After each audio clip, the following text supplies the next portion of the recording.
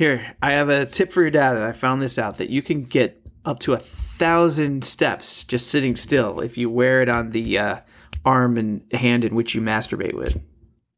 I'm going to tell him that. You let your dad know. I'll let him know that if he puts his Fitbit on your arm, he can get a lot of steps out of it. That's true. Wow. How many steps did you get? I don't remember. It was in the thousands, though. That's Damn impressive. Nuts. Wow. Isn't that frustrating? Like sometimes I'm like, come on already. Literally. No, I enjoy the longer sessions. Really? Yeah. I don't, because I'm like, somebody else has to use this public bathroom. I gotta get out of here.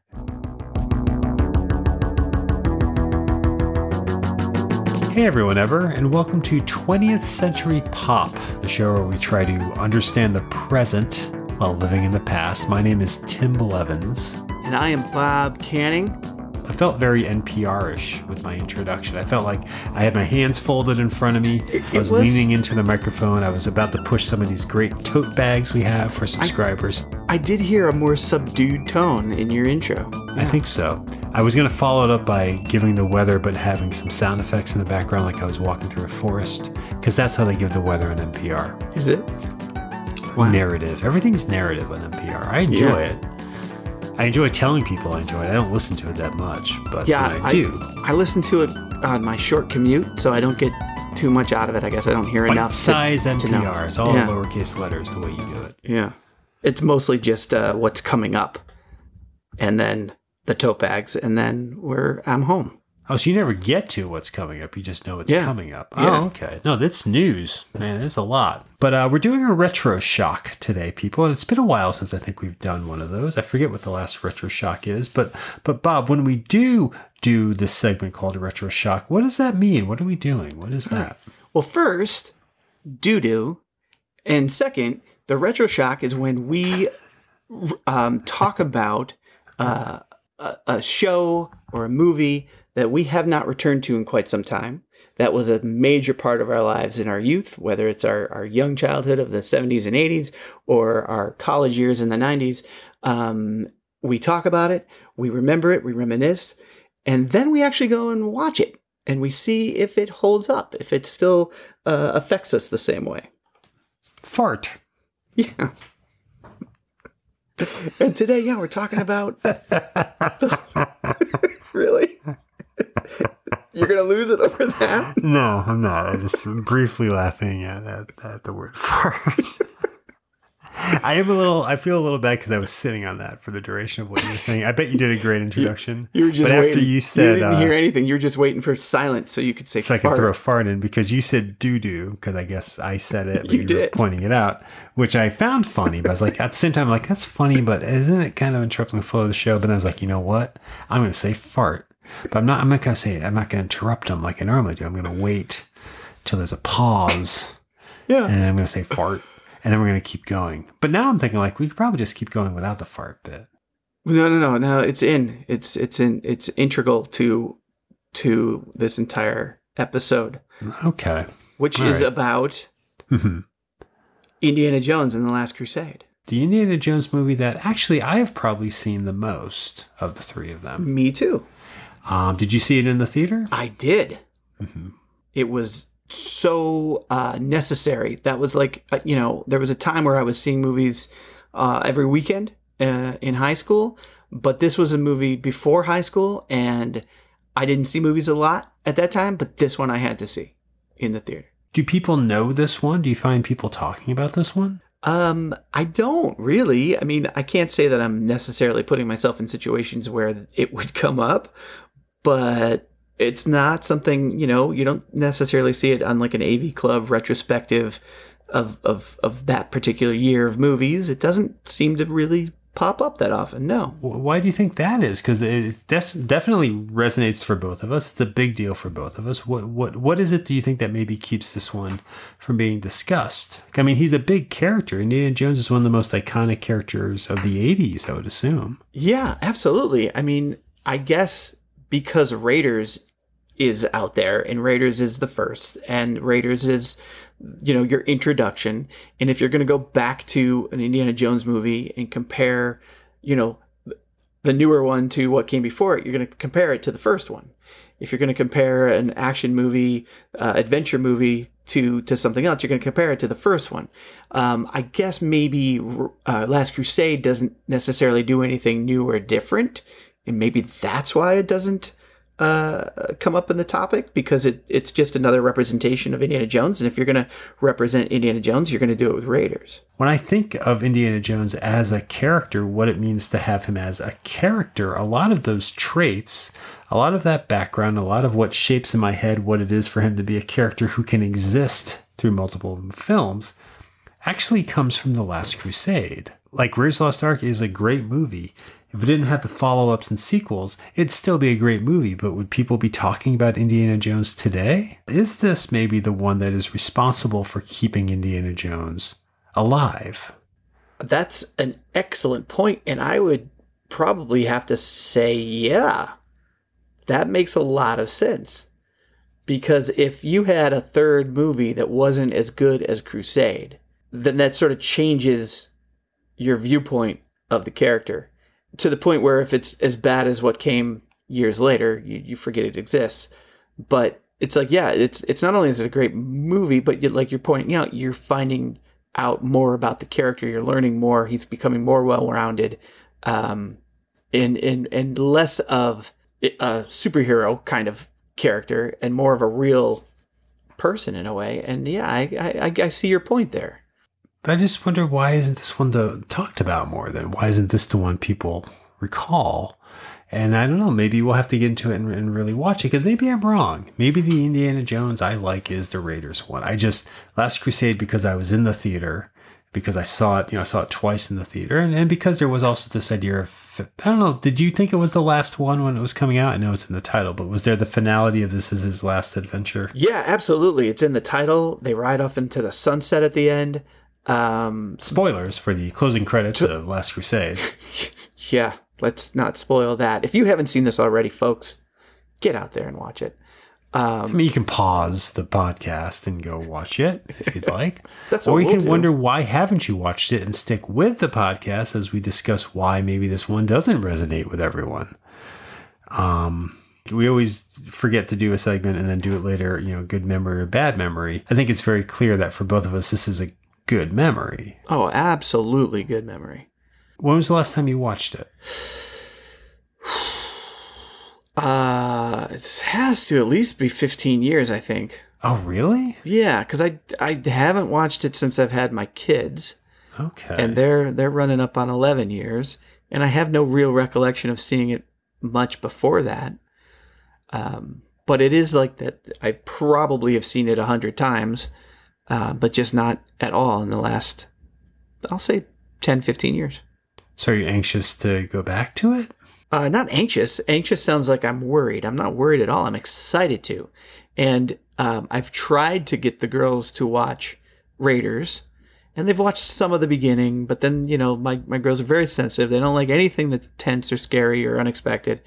And they certainly don't like skulls and melting and anything dead fleshy, so that they haven't really watched the Indiana Jones. But Last Crusade, I feel like they could watch. It doesn't have as much of that as the other two, at least to my recollection, except near the end. Again, spoiler alert for the near finale of Indiana Jones: Last Crusade. But so you're not anxious. You're not nervous. You go ahead. I'm super excited. And the reason I didn't introduce this or show this to my kids is because I feel like they kind of do need at least Raiders. They could probably skip Temple of Doom and still get some of the inside references that Last Crusade has. And so I haven't shown them Last Crusade. But now that this has become our topic, even though they haven't seen Raiders, I probably will try and get them to watch Last Crusade. Okay. I'm curious how that plays as just its own standalone adventure. Yeah. I'm nervous about watching this movie. I'm a little anxious. Okay. What is your concern? That it's not going to hold up. That the reason this one isn't talked about as much is that sort of sequel aspect. Lethal Weapon movies did it. Return of the Jedi does it, although I love Return of the Jedi. Like, I'm wondering, is this the jokier one? Is this one maybe a little too slapsticky? Is this the one that kind of characters suffer, character development suffers and is at the expense of solid jokes or action pieces. Like, I don't remember it that way. I remember loving the movie, but now I'm just kind of like, having seen what pop culture does, having seen some of the icons of pop culture as they go along, kind of, you see it in horror movies all the time. These very iconic characters that can carry a bunch of movies suddenly become jokes, parodies because of how long they've been around. Watching the Alien franchise go 3 strong movies and then fall apart, like seeing how things have to change and become self-aware and a little meta to maintain their existence, and looking at that it was 8 years that Indiana Jones spread over 3 movies. I'm a little anxious about going back to this one because it is very special to me. It is very sacred to me, and I'm wondering in this viewing, is it going to turn out to be less than that? And how long has it been for you? When was the last time you saw it? Actually, it's probably been about, like you said, 10 or 15 years. That sounded like a lot when you said it, but now I'm just like, yeah, I haven't put it in. I may have revisited it right before the Kingdom of the Island of the Crystal Skull came out in 2008, in which case it would be about 10 years. Okay. But yeah, I'm trepidatious and nervous and ready to go check it out. Let's do it. Indiana Jones is on the quest of a lifetime. But for some adventures, one Jones is not enough. Dad? Junior? Don't call me that, please. Follow me! I know the way! A race across 3 continents. And in this sort of race, there's no silver medal for finishing second. Hang on, Dad, we're going in! Into the homeland of the enemy. Nazis. I hate these guys.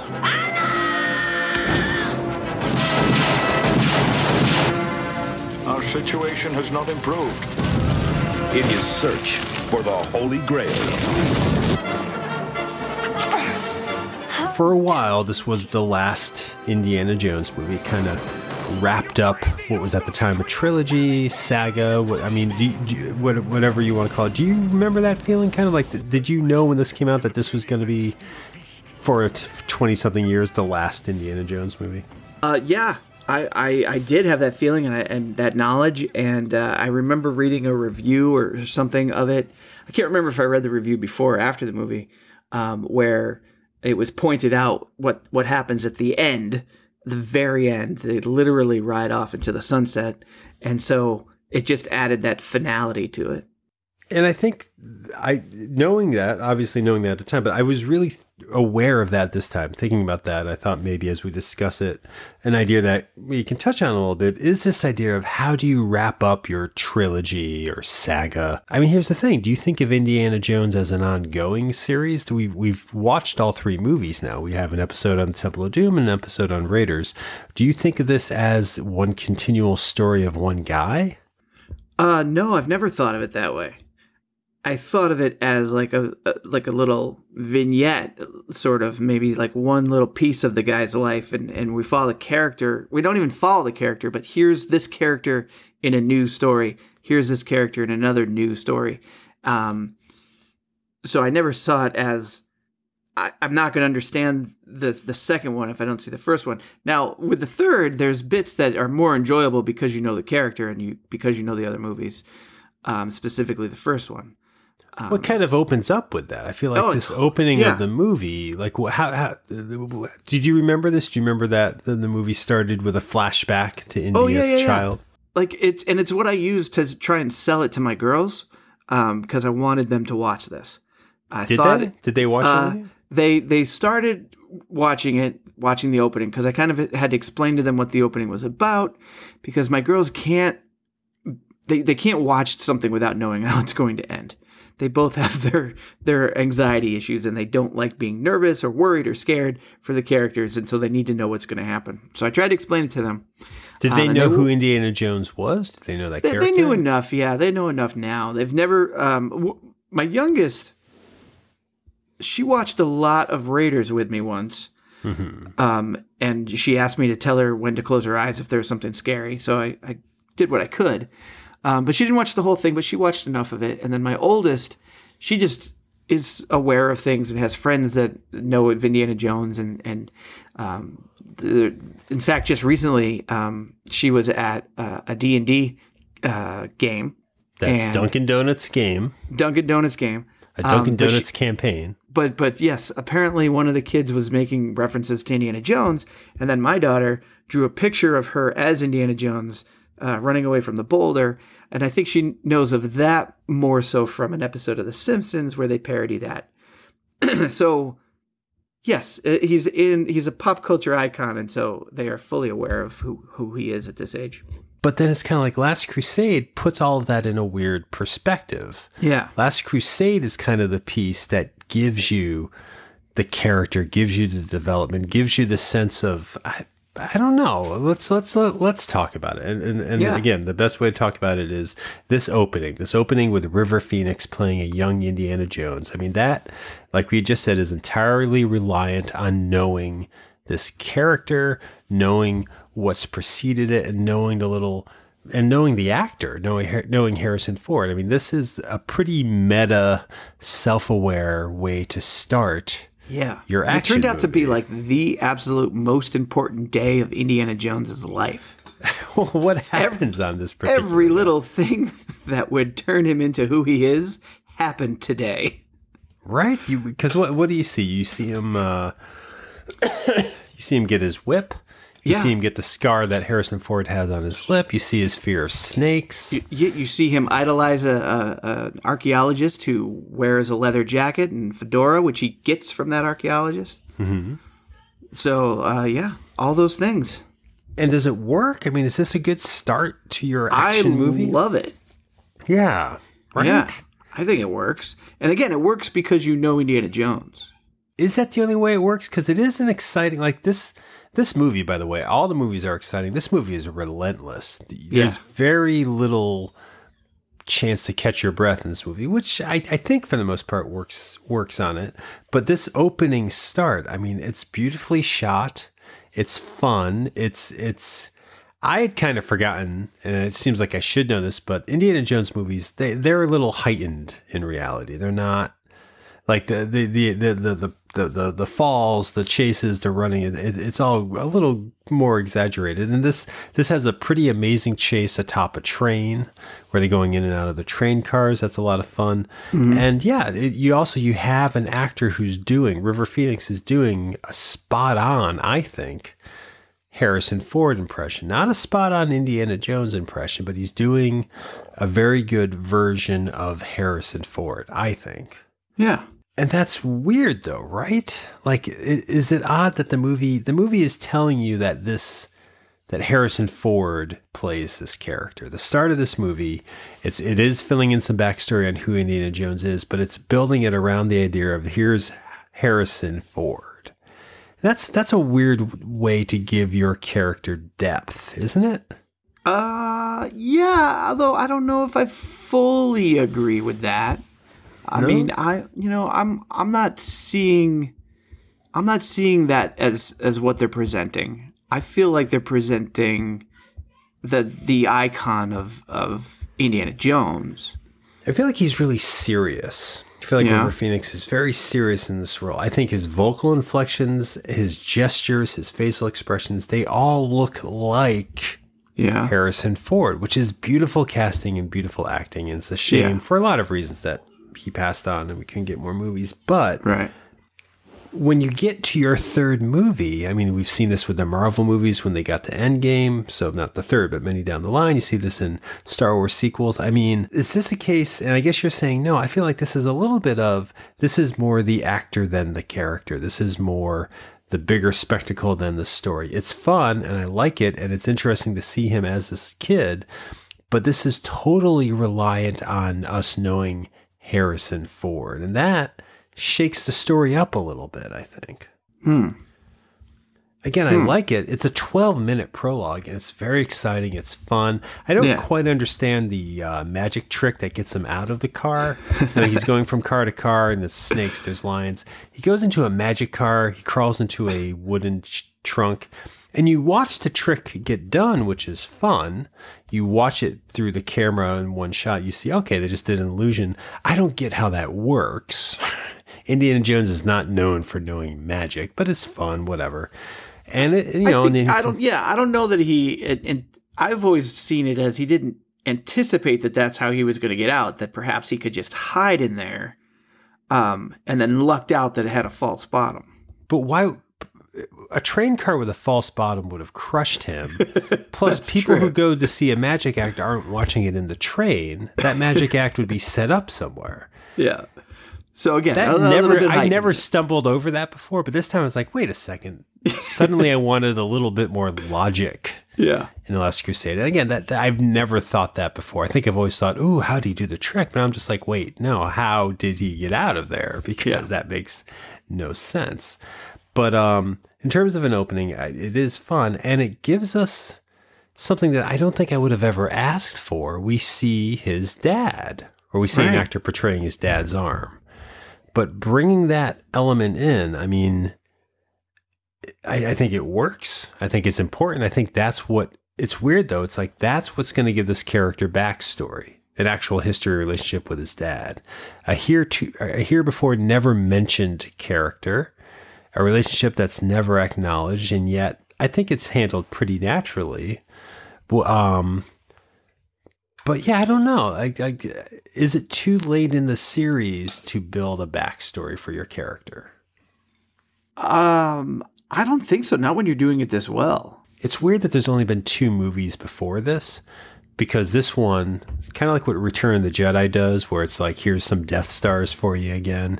Here's Tatooine again. This movie gives you some familiar moments from Raiders of the Lost Ark. Right. It brings you back to college. He's a little older. He's a teacher. It brings Marcus Brody, a friend of his, back in. It's giving you some familiar touchstones. Yeah.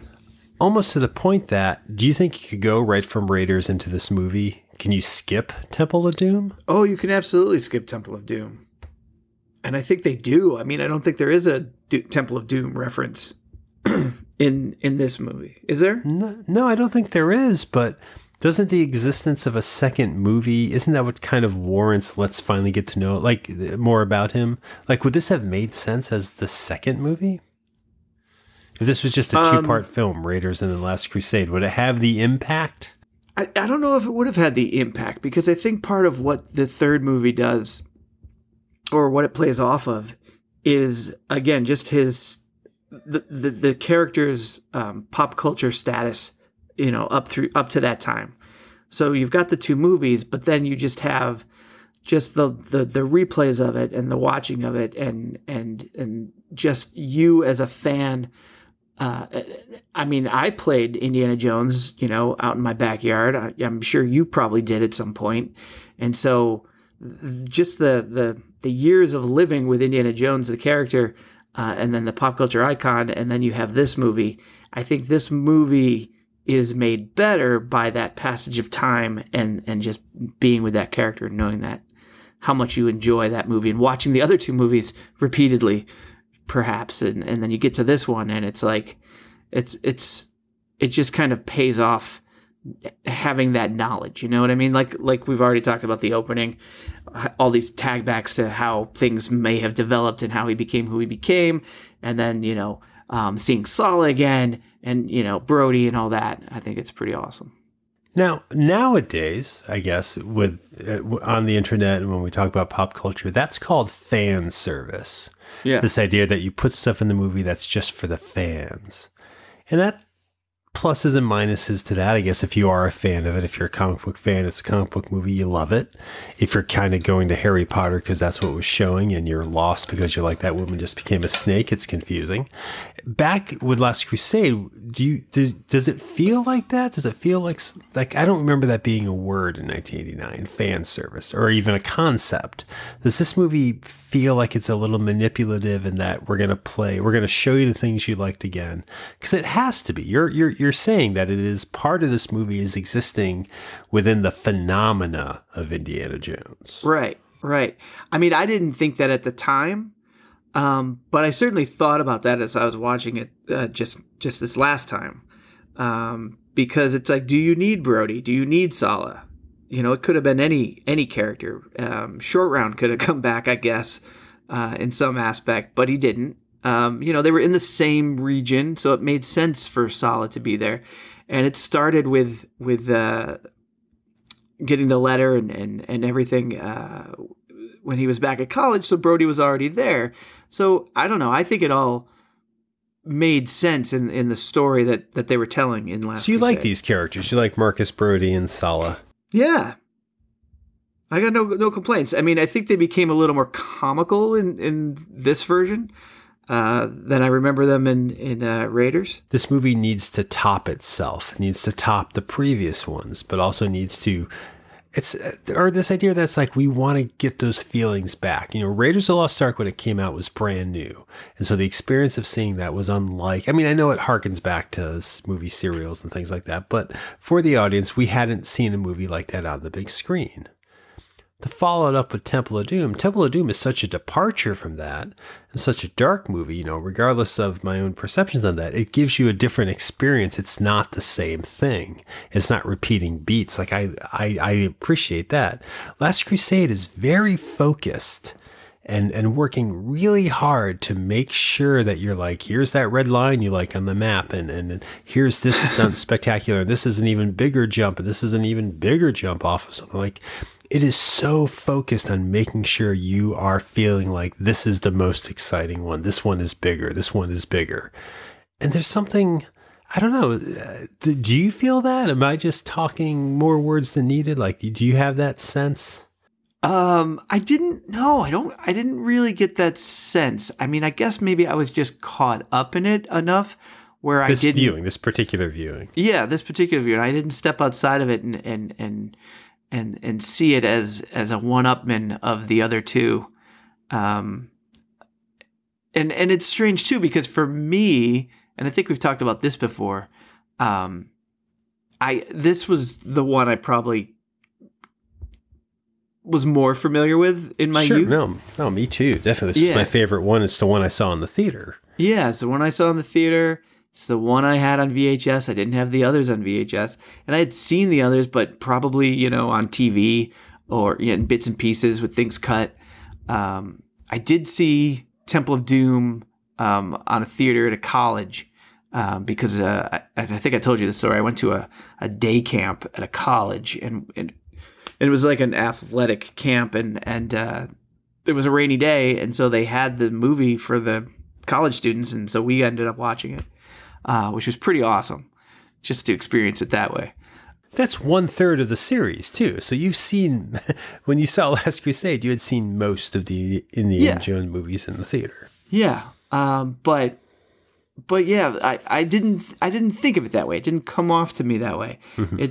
It felt just like another Indiana Jones movie where you've got set piece after set piece after set piece. And yeah, they were big, but I didn't feel like they were like forcing anything. The one thing, let me rephrase that. There's one thing that I feel like they forced that they could have done without, and that was the plane crashing through the tunnel. That sequence is weird, right? It really jump around a little bit. Again, I love this movie. I'm not saying I don't. I'll just say right now, this is a great memory. It's a great movie. It's very enjoyable. But there are two moments where the movie stops to breathe, and that's it. And there's a sequence. Yeah, they're on a blimp, and then they have to get off the blimp. I think, is that right? Is that the plane chase? Yeah, they were on the blimp, and they thought they were getting out of Germany, and then the blimp started to turn around, so that they had to get off, and they took the plane that was attached to the blimp, and then there were also planes already in the air that are now following them. Yeah, and that's one of the action sequences where I'm like, this is big, but kind of boring to me. It's funny, actually. There are some funny jokes in it. Yeah. But yeah, that sequence doesn't make sense. Like, that's one of those, like, Rube Goldberg designed kind of things. Like, we've got a plane, like, where the plane, because they're being chased by Nazi planes, was the plan to shoot the blimp down? I think it was just to escort the blimp back. Because they were on the blimp, but then one of the German generals or whatever, in some very stunning blue screen, shakes his fist at the blimp. Yeah, well, he was on there and he got kicked off. And you would think that the moment somebody falls out of a window of your blimp, you're not going to be taking off, but apparently they they did. Right? I thought that this time too. Like that's a lot of suspension of disbelief. Because that's a Nazi leader. That's someone who was stalling the blimp for that very reason. Right. So just as I was starting to really like dig into that thought, that's when the blimp started to turn around, and I'm like, oh, okay, so that makes a little bit of sense. They radioed to the blimp. The guy got back to the headquarters and said, hey, we got to turn that blimp around. I just got thrown off of it. So they did turn the blimp around, and probably by that time they sent some planes up into the air to make sure that they could stop the blimp or whatever. So what is it about that's silly about that sequence? Because yeah, this and there's the motorcycle chase are both very well put together sequences that I felt like this is one thing too many. What was silly? Describe that, because you are loving this movie more than I am, and I love it. So I'm just curious, what's the one thing then about that puts you off? The one thing that put me off that really took me out of it, honestly, was For its time, it might have been good, but I was really stunned by the poor effect of it. Oh, it's the effects of it. Yeah, it's not the whole plot of it. Well, I mean, yeah, it's pretty silly. You've got. They straight Indiana up steal Jones. a guy's car. Indiana Jones and his dad steal a guy's car. Yeah, but that's before they. That's when they get land. First, they have to fly and have Henry Jones shoot the plane, because he doesn't know how to work the machine gun in the back. So he ends Which up I shooting. do laugh at. That is funny. Yeah. But it's a little And it's well played. slapsticky. Yeah, and then they've got to land it, and then they crash, and then they have to get away, and so then they get in the car, and then the planes keep chasing them, and then they're trying to outrun one of the planes as they head towards the tunnel, and the plane, instead of flying over the tunnel to get them on the other side, flies lower and lower and lower to chase them through the tunnel, and it cracks off both of its wings, and then the hull of the airplane just skids past the car, and the pilot makes eye contact with the Joneses as he goes and he by. Can't believe it. He can't believe what just happened. He looks so lost. He kamikaze. That's offensive. He flew his plane into the tunnel. What could he have expected? Right. And then the logic of it is like, well, the wings ripped off, but the plane's still okay. And then when the plane gets out of the tunnel, if we're going to buy the previous logic, it just explodes. Right. Well, by that time, the gas lines have ruptured and the flames. I don't think they're kept in the wings. No, I don't think they keep the gas lines in the wings. I don't know for a fact, actually. Yeah, and it's played for a laugh. I think you're supposed to laugh at that. The look that he, and I get it. It's funny, and it's one thing after another. Yes, the blue screening is a little weak in that part, but it's also that's too much. That's the movie really. That's a well choreographed sequence that maybe is missing any connection. And that's the thing. Like, this movie is trying so hard. It's throwing comedy in at a weird moment, which is fine. There's a lot of comedy in this movie. And honestly, I was surprised that most of the comedy works in this movie. There's far more jokes than ever before, though. Like, it's that idea of they're kind of cutting loose, but not really, because most of them are in character. I don't like the whole Indiana Jones as master of disguise. He keeps putting on other people's hats and pretending to be Scottish, like that. Keeps doing it. What other time does he puts do it on a besides Nazi the Scottish costume? guy? He puts on someone. There's 3 hats he wears. I'm forgetting the third one. Listeners, text us in. Text us at Indie Hats. But hashtag hats tag Indie's hats. But like, did you like that? Did you like the comedy of earlier in the movie? He shows up at this castle, and to get in, he pulls a Scooby-Doo. Yeah, no, I didn't mind that. Really? That's our character? I actually was like, wow, I'm surprised he hasn't done more Scottish characters, Harrison Ford, because he does that accent pretty well. Harrison Ford does, sure, but does Indiana Jones, has he ever been a master of disguise? He puts on a Nazi outfit in Raiders of the Lost Ark. Right. But other than that, like, that was weird. That just felt like this is a comical, cartoonish beat. Yeah. And that whole castle scene, he infiltrates this castle where his dad's being held captive. And again, their interplay is brilliant. Sean Connery is a good actor, and every now and then I think that he's not. He's really good in this. Yeah. He's wonderful as the father. And it's great to see him in this character, kind of a bumbly older, professor type who's caught up in something bigger than he can handle. Because usually he's Con Air. No, not Con Air. What am I thinking of? The Rock. The Rock. Yeah. Con Air on an island. Con Air on an island. But yeah, no. So it's great to see him in a non-James Bondy, The Rock kind of role. Yeah, and he really gives himself to the role, and I think for the most part, his performance earns the quirkiness. There's some bumbling and slapstick stuff with they both get tied to a chair when they're in that castle. And there's a whole thing with one of them gets punched and the head bumps into the other one. It's funny. Yeah. But there is a weird sort of we're going to leave them laughing in the aisles. There's a lot of bumblingness, which I don't think you get in the other. I mean, you kind of do. The minecart chase in Temple of Doom a little bit. Yeah. But they set the whole room on fire. That's another thing. Talk about some logic. When they're tied... Indiana Jones and his dad are tied to the chair back to back. Nazis are in the next room, so they want to try to get out. So Indiana Jones tells his dad to get the lighter out of his pocket because there's a Zippo lighter in there and try to burn through the ropes. Right. Ultimately, what happens is Henry Jones drops the lighter and the chair catches on fire. How is that any different than setting the ropes on fire? Right. It's like if the rope lighting thing were successful... How would it have been? Yeah, how would that be successful? You would be scalding yourself. You'd probably set your coat on fire as you're tied up there. There's no way for that to be a good idea. Right. It's a set piece. It's a comical set piece. And these movies always are set pieces. They're normally, again, they're normally rescue missions or evading missions or booby traps. There's a lot of comedy. The plane part you were just talking about a lot of comedy based around, aren't they funny when they're bumbling around? Yeah. And they're still very well choreographed pieces. They play really well. They are exciting, but the motivation of them is you're going to laugh at this. This is the Indiana Jones movie that is a comedy versus the other two. Right.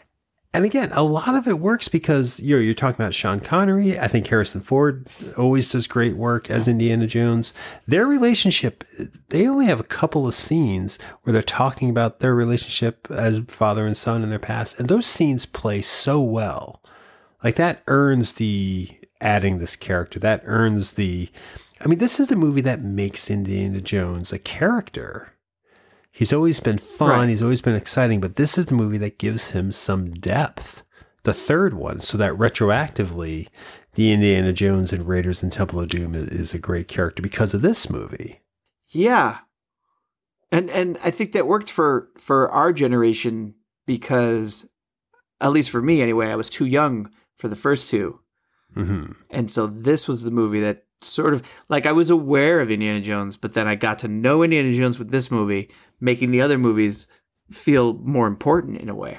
Which is odd because this movie needs those movies to exist to work. All of this about him, Last Crusade, I don't think could be your first Indiana Jones movie. I mean, maybe it could, maybe if that was the first one to come out, but I feel like the introduction of his dad, the building of his past, you're filling in the holes and they're doing it really well. It's just odd. It's odd to think of Last Crusade as a character piece because that's not what this character is known for. Right. The tone is definitely different. Yeah, but that's not off-putting to you, huh? With the exception of a plane flying into a tunnel. No, it's not entirely off-putting, no. One thing that I noticed that maybe plays into this a little bit, because you talked about it being choreographed. Something I noticed on this viewing, and I'd have to go back and watch the other two, and the other two had this kind of realistic feel to it. They were in the jungle. They were in the caves. They were in the caverns. They were, this movie, its set pieces seemed more staged. As much as I know that those were stages in those other two movies too, this felt more like this is actually a studio stage here that we're on.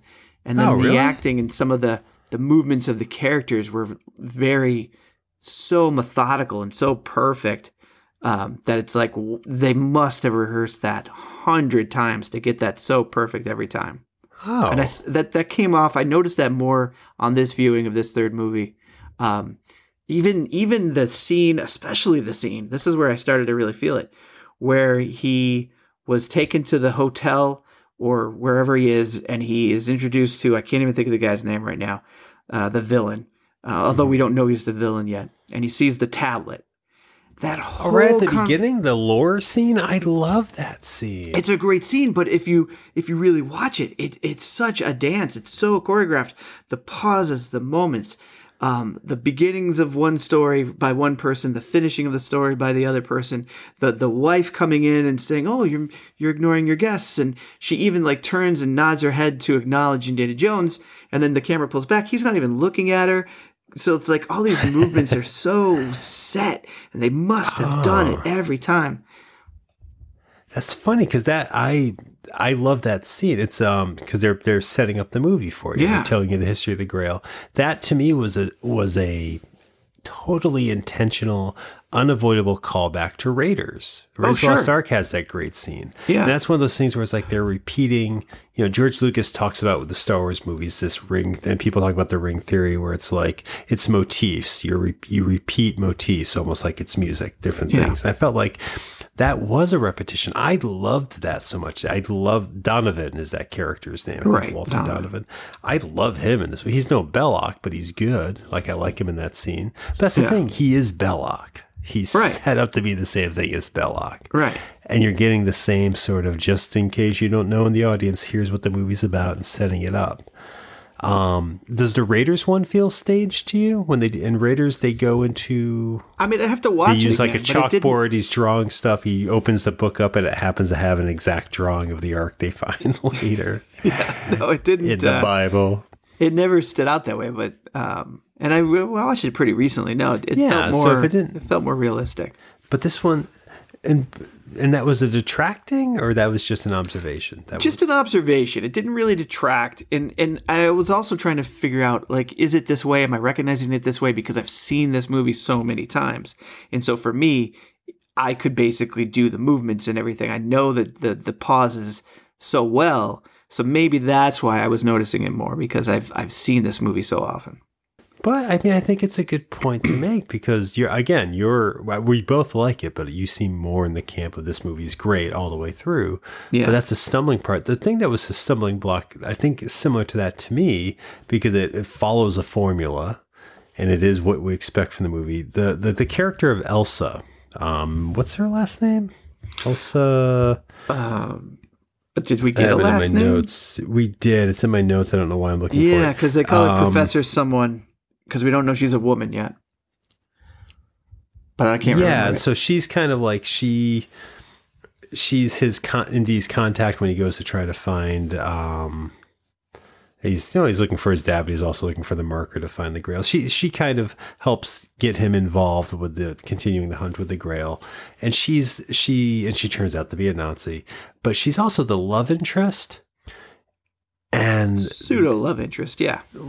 A forced love interest. That was in the movie. True. He arrives in Venice. She meets him, like you're saying. They were expecting a male doctor, but it's a female doctor of archaeology. I don't even know, but they meet up with her. And the moment they meet up with her, there's this. He's just bantering with her. Will you permit me for a line? No, but they're just flirting back and forth. I'm just like, where is this? That's not Indiana Jones. That's out of nowhere. That's just a horn dog guy with an erection the moment he sees a woman hitting her with that erection. But even the movie loses track of it. Like, thankfully, he falls out of love with her when he realizes she's a Nazi. That tends to happen. He threatens to strangle her to death. That also tends to happen. That was rough. I had a hard time with that. That's our hero, ladies and gentlemen. But I don't know. That was I either take her out or just have her be. have her be just a colleague of his that turns on him. Like that romance felt, because, you get Marion in Raiders, which is a great romance, unless you think about the age difference that they talk about. You get Willie Scott in Temple of Doom, which, and we talked about that in the episode, Willie Scott as a character gets the short end of characterization. They don't do much with her, but that antagonistic relationship, whether or not it always works, I get it. Indiana Jones and her were bickering. It's kind of this 1940s kind of bickering thing. This one in this movie is kind of like he needs a love interest. He doesn't need that. And I stumbled over that. I get it, because you want the betrayal. You want the joke with how his dad also slept with her. But that just felt, that was one of those paint by numbers check marks, similar to what you're saying. Maybe that felt stagey to me, similar to what you're saying about the scene with the Grail. But the Grail scene seems to work for you. Which Grail scene? I'm sorry, not the Grail scene. The scene where Donovan and him are talking about the history of it. I wrote in my notes the lore scene, when you're learning about what the movie is going to be about. You're saying it does work for me? Yeah, it works for me. Right? Yeah, no, yeah. I love it. It just, again, I was just kind of commenting on how it just is so perfect. Like the cadence of the lines, the way that the wife nods her head, closes the door, and he's turns this, and then he's like, and that's usually when the rug gets pulled out from under you, and Indy just turns and goes, yes. Like, it's just, it's so pristine. And it stood out to me how stagey it seemed, which wasn't a problem. It just was like something I hadn't really noticed before. And maybe it's because, modern movies are so much more, I don't know how to, like, just rough and tumble in a way. Modern movies can be stagey too, though. I mean, this is the thing we're talking about. This is the third in a series. This is wrapping it up. This is them knowing what they have to do. They have to hit these points. And that might be why it feels stagey, because there's new stuff in this movie. All the stuff with him and his dad is new. We've never seen that before. It is, and but you know what I think? You were just talking about how the first two movies and their love interests and how they were the antagonists in a way. They have a push-pull relationship. That's Henry Jones in this movie. He's essentially the Willie of The Last Crusade. Except that, and this is where I think this is like some maturity. This is where Indiana Jones has developed character. Indiana Jones wants something different from his dad, obviously, than he wants from Willie Scott. But there is an actual push for respect. There is an actual, and I had never really realized this before. I know it's there, but we get a lot of Indiana Jones feeling abandoned by his dad. And you get a lot of his dad thinking like, no, I was a great father. I taught you to be the character you are. I let you do what you wanted to do. I let you pursue archaeology. I never told you to come home early. Like, there's this push and pull that there's a real tension there. It's not this assumed love interest tension. It's a parent-sibling relationship. It's a mentor-trainee relationship. And I'm amazed with this that I get a sense of their history through two scenes. They talk about their past together twice. Once on the blimp, which is a great scene, and I'm forgetting when the other one is. I think I forget what it is, but on the blimp you get a little bit of him saying, that's why mom left. So you get that sense that there was some tension in the household. And so, I don't know. I think that's very real. You see Henry not giving up. Henry doesn't say like, yeah, you're right. Henry thinks he's a great dad. And that moment where he thinks Indiana Jones is dead, when the tank goes over the side of the cliff that Indiana Jones is on, even though we know Indiana Jones is going to come out of that pit, that's an earned moment of him feeling bad, I never got a chance to tell him how I felt. That's such a sappy line, but it's earned because I think they actually have the one thing that's never been in these movies before, a father-son relationship.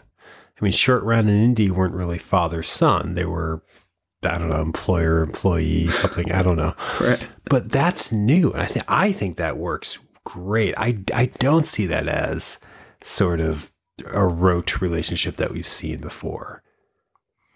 Yeah, I mean, I think it brings a bit of that kind of beat from the previous movies in that here's Indiana Jones who, if he were on his own, it'd be going a lot smoother. But since he has to have somebody who's not used to this sort of adventure tagging along, so that's how I see it as familiar. If this movie, Kingdom of the Island of the Crystal Skull does this, Indiana Jones learns he has a kid. If instead of Henry Jones, his father, if this movie followed the same plot, but it was Indiana Jones and his daughter and his son and his kid, do you think that would work? Could that work? I don't know if that could work. Right? Because Yeah. we've never seen any parental figures. We don't think of family. I think this movie brings it in a nice way. Yeah. And I think it's what saves this movie. Like, the movie is very exciting, and it would still be exciting. And the movie is very funny, and that's a fun thing to experience. I loved it as a kid. I loved it now. But I think at the core of it, having Indiana Jones, and we've said on the other episodes, Indiana Jones works best when he is not a superhero, when he's flustered, when he's floundering. And what better way to show someone floundering than introduce them to the ultimate authority figure, and in his life, that's his father. Right. Like, that makes this movie, and it does something different to this movie. And it's weird that gives shape to the whole trilogy now. Right. Which plays out of order anyways. The first one is in the middle and blah, blah, blah, but... True. Because otherwise it's just, and this isn't a bad thing because I love it, but it's just Raiders of the Lost Ark again.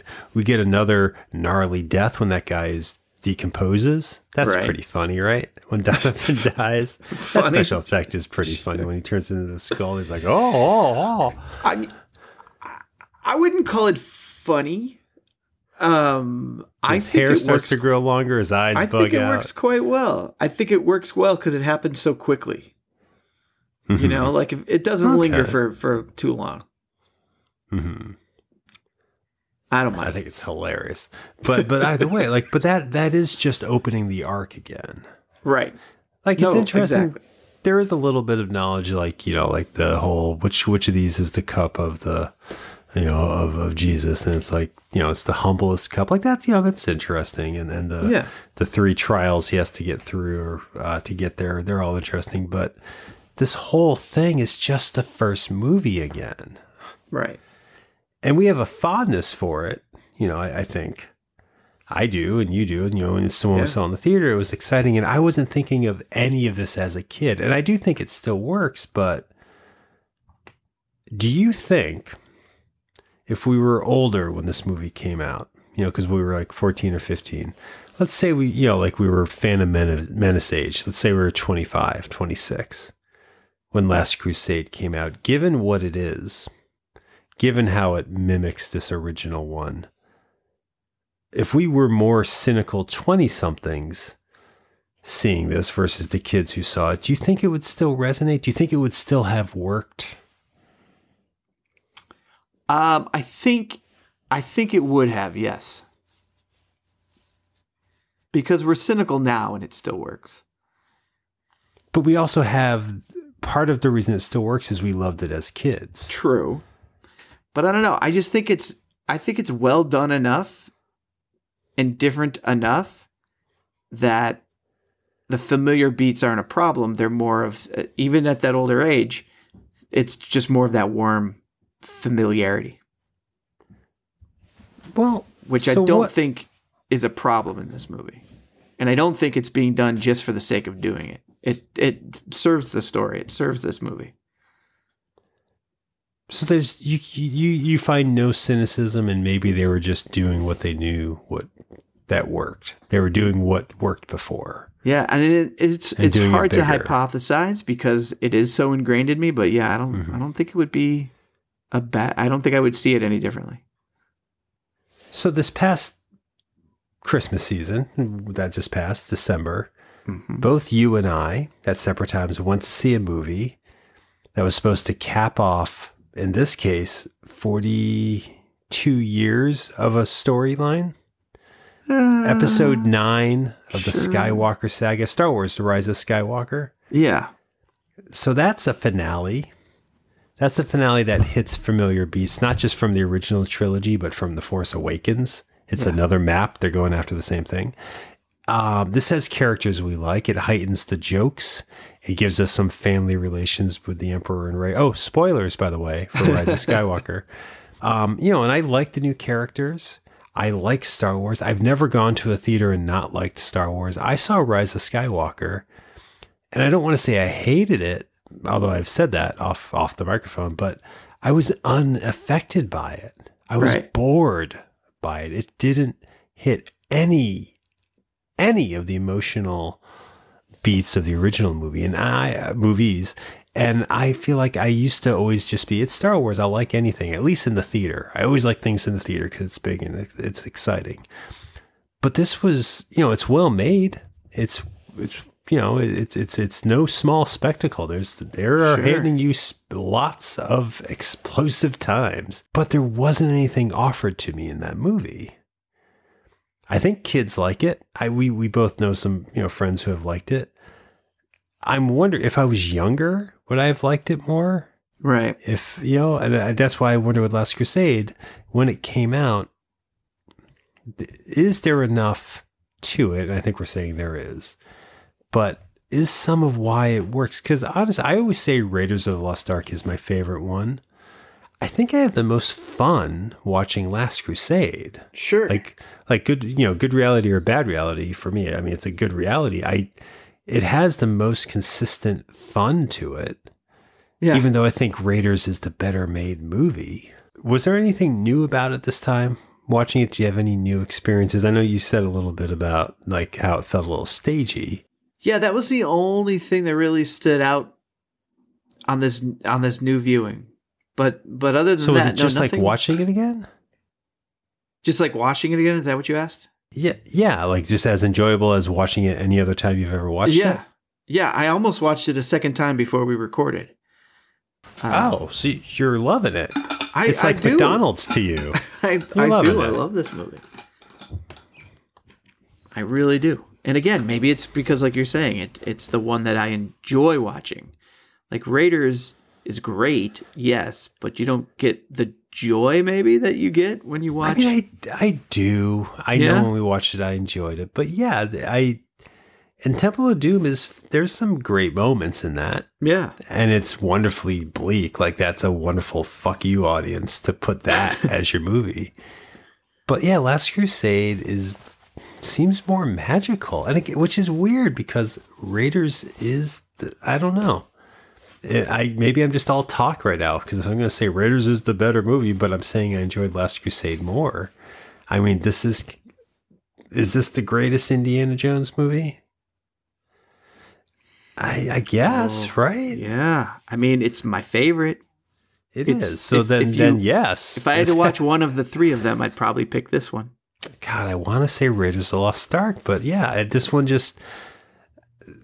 one, because it has the maturity of the father-son relationship and because it's so confident in who Harrison Ford is, not Indy, it is a lot of fun, even though I can poke more holes in it.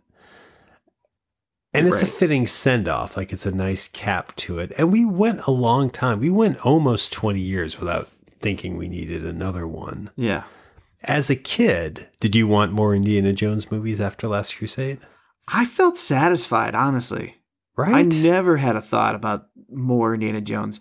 I would like to have seen more Star Wars. That's what I thought I wanted to see more of, but I never thought about seeing more Indiana Jones. Yeah, so let's end on that. Let's talk about that for a minute, because that idea of being satisfied by something, that this told the story and I'm satisfied by it.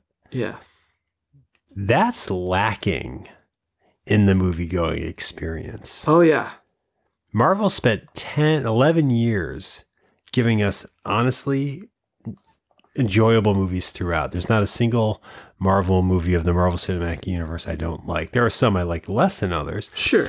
But they told multiple stories in one massive story We get to Endgame. Endgame is phenomenal. It's a huge end. It's rewarding. It's repetitive from other movies, but it's also rewarding for all this time you spent. And that gave me the feelings that I thought Rise of Skywalker was going to give me and didn't.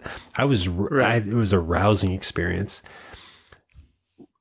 In a way, shouldn't that be it? Couldn't that be it? I mean, doesn't it feel like that should be it? Like we got 11 years of... You're saying enough Marvel movies, we did it? Well, I mean, I want to see the next ones they do, but yeah, like this feeling of satisfaction. Why don't I have it with that the way that I have it? Like I thought that was great that you said that you felt satisfied by Last Crusade. Why can't we get that through other movies? I mean, we get it in Back to the Future. I don't want a fourth Back to the Future. And we get it in Ice Pirates. I don't want a second Ice Pirates. I think because, there's many factors, I'm sure, but one of them is that I think at the time there wasn't as much of a push to keep selling and selling and selling the movies and the characters. I think they would be satisfied and everyone was happy actually having an ending. And I think that's what Back to the Future and Indiana Jones do.